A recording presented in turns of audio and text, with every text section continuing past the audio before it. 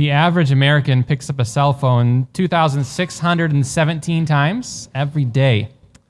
That means you're picking up your phone once every 3 minutes. You're using it about on an average of 288 minutes per day. That's 4 hours and 48 minutes per day. That's like 5 hours per day that most Americans are sitting staring at this little flashing screen. That's like a third of your waking hours. If you're awake for 15 hours, 5 hours looking at your phone. Today, we have this great gospel from Luke 16 about this steward, this wasteful steward. So it gives us an opportunity to think about how we're using the things that we have, our time, and all of the other gifts that we have been entrusted with. He was faithful with little, can be faithful in much.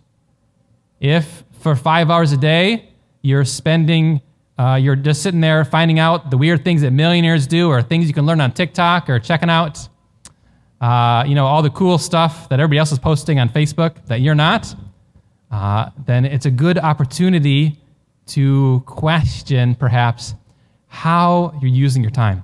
What's the stewardship of your time and what that looks like, and the other parts of your life. So stewardship, what exactly does that mean? Now, a lot of folks hear that like, that's just code word for church fundraising. But really, it's so much more than that. We got a little inkling of what it's about from our gospel reading today. But it comes down to, at a very basic level, it means to manage something for somebody else. So taking care of something that's not yours. But even more than that, to take care of it for good. To do something productive and meaningful and valuable with that which you've been given. It's not just taking care of something for somebody else, but it's something to be managed well, to multiply, really. That's what stewardship means. Now, we think about folks that are stewards in our culture. Politicians are a good example of this. They've been given our tax dollars, and we're asking them to manage things, not for themselves, but for us, right? So they manage our roads and our police stations and our law enforcement and the many other services, our military, that we've entrusted them with. They're stewards. And if they were to take those things that they're supposed to be managing for us, and they use them instead for themselves, which happens sometimes, we stop calling it stewardship. We then start calling it corruption, right? So, and then also priests and bishops are similar in that way. They don't own the church. They're stewards. They manage it for all the people of God, for the household of God. But it's not just politicians and priests that are stewards. You also are a steward. You've been entrusted with great wealth. This goes back to the very beginning, to who you are, to who I am, who we are as people made in the image of God.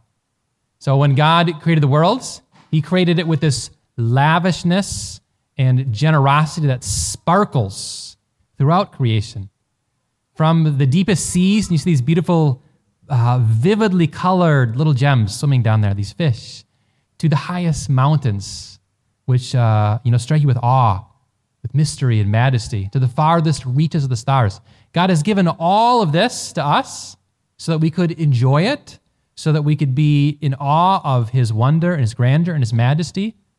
But even more than that, he's given this to us so that we could collaborate with him in caring for this creation in the same way that he created and gave it to us. He wanted us to bring about its fruitfulness, to multiply it, to manage it with the same generosity that he gave to us. This is who you are at your very core. You're a steward, placed in this creation to work with God, to be a blessing, to bring joy, to bring beauty. This is why you have this need, this deep inward from your very creation, from where you are, need to do something of significance in the world, to make a difference, to do something meaningful. All this goes back to who you are at your very core. You're a steward of creation, working with God, collaborating with Him for joy, for sanctification, for generosity. This is your legacy. This is the meaning of stewardship. This is the fuller, bigger picture that the church gives to us of what it means to be a steward, of managing, but not just managing, but multiplying and working with God to bring joy, to bring generosity throughout the world. This is stewardship. We do His work. We are stewards. He is the owner. We care for these things. The problem is that it's really easy to forget all these things, to forget that you're a steward, and to believe that you can fully do with these things that you have control over whatever you want, that it doesn't, really matter. It's really easy to turn inwards in sin and selfishness and to kind of grasp at these things that we have as if they're just for us and nothing more. So what do you do if you're in that situation? It's easy to get in that situation. How do you respond? So I think the first way is to realize that we have an issue, that we have a problem when it comes to things, when it comes to grasping and turning inward. This is kind of what sin does to you and me. It distorts things. We get confused about things through sin. Remember our first parents, Adam and Eve, when they sinned against God? The very next thing that they did was that they ran and hid from Him. And why would you hide from God? He's amazing. He just created this beautiful, wonderful world, endowed us with all these gifts and abilities, this great joy. He's fullness of love. But here they are, they're hiding from Him. Why? Because that's what sin does. Sin distorts. It confuses. So now they're seeing God as this, dictatorial, dominating punisher who's out to get them. This is what sin does. It confuses you. It also confuses and distorts the way that you look at things, possessions. So instead of finding our fullness of life and joy in God, in the beauty of the creation that He's given, and sharing that and caring for it, keeping and guarding the garden, instead we say, well, I need to hold on to this because who knows, I could be taken from me at any moment. And so all of a sudden our stuff, instead of being managed well, becomes for us more similar to a security blanket that you hide and hold on to because of the anxiety that you're feeling, because these misconstrued ways of looking at the world. St. John Henry Cardinal Newman says that it's important to remember that all rich material and production of this world, they're God's property. They're intended for His service, for God's service. But sin turns them to a different purpose. It turns them to exploitation, to grasping, to what's in it for me. So that's where we start, right? So we consider that we have got a problem, we've got an issue. First thing we need to do is realize that we have a sin problem that's distorting how we're to manage all these things we've been given. The second thing our Lord taught, you heard it in the gospel today and in other places, is we need to realize that one day we're going to be called to account for our stewardship, for how we managed and used those gifts, those things that the Lord has given to us. That steward, the dishonest steward, was being called to account by the owner in this parable. And in our Lord's telling of this parable, because He's getting ready to be called to account, He all of a sudden begins to change things, begins to change His actions. No longer is He wasteful, but He begins to use even that little bit of time that He has left to steward well. And the owner commends Him in spite of his issues, in spite of his dishonesty, and the way that he managed those things that he had. He's still commended. How are you using the things that the Lord has given to you? In spite of your issues, in spite of your failures, because one day you'll be called to account. You see this over and over. Consider the parable of the talents.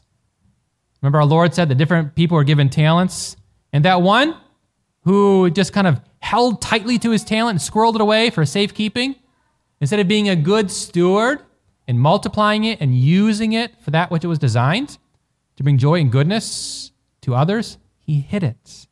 Or, the parable that our Lord told about the householder was supposed to look over the household and manage it. Also for him, just like the guy with the talents who would be called to account one day for hiding that away, so also the householder, our Lord said, that the owner at one point would return.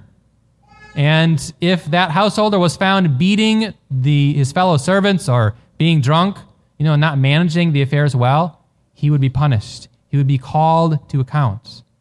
You and I, one day, we're all going to be called to account for each moment of our lives and how we use those moments, for the talents that we have, for all that we've been given. St. John Climacus, a monk of the 6th century, told a story of this guy by the name of Abbot Stephen. Abbot Stephen was a holy man. He took care of the monastery. He was a steward in this way. He was known for much prayer and fasting, a very good and holy man. The day before he died, they found him, his brother monks found him in a trance. And he was in this trance as if having this conversation with this unseen judge.